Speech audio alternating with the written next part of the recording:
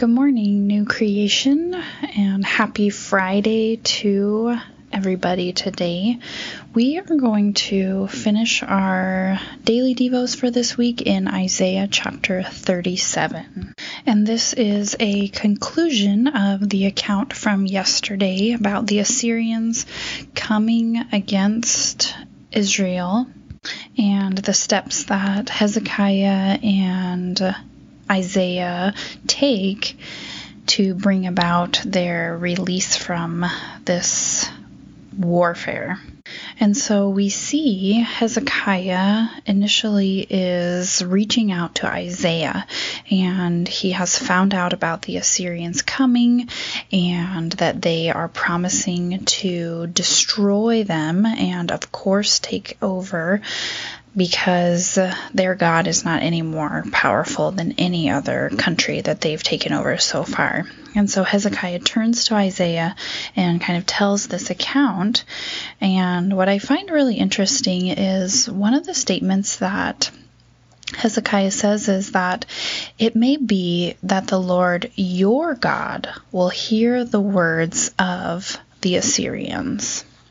And so it seems to put Hezekiah in this interesting predicament, and either how my translation is written or whatever is kind of happening here, that Hezekiah doesn't quite have this ownership and this cooperation with God at this point, and is really saying that, he knows that Isaiah has this relationship and connection with the Lord, but that piece of that verse just kind of stood out to me a little bit.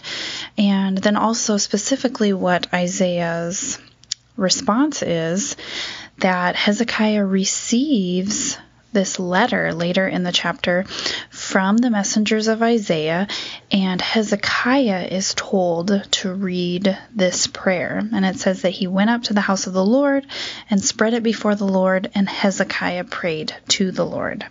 And so this wasn't a prayer that Isaiah prays in response to the Assyrians coming, but Isaiah is actually joining with Hezekiah.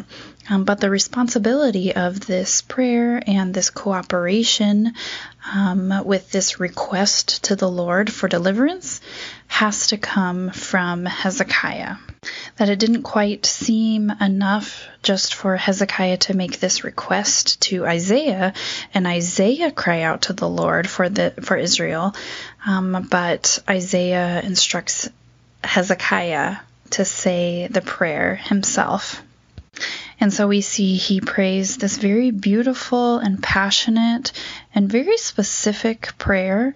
Incline your ear, O Lord, and hear, and open your eyes, O Lord, and see all the words of Sennacherib, which he has sent to mock the living God. And in verse 20, so now, O Lord our God, save us from his hand, that all the kingdoms of the earth may know that you alone are the Lord.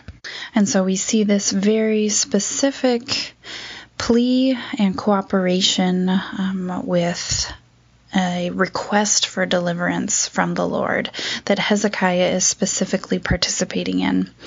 And, it always kind of makes me think and just really wonder about this action and just cooperation with how the Lord moves on our earth. Many a time it seems to be in response to the Lord's people joining in and asking things of him, and that he is then kind of cooperating with humanity. And so it's always this very, very interesting dynamic that we see here today in this chapter. And then we see that the Lord responds, and again, really, really intensely responds, that he cuts down the Assyrians. And, I think we read this chapter and think, Israel is being delivered. And then in this last few verses, it's like, whoa, this is a really intense delivery. 185,000 Assyrians are killed by the angel of the Lord.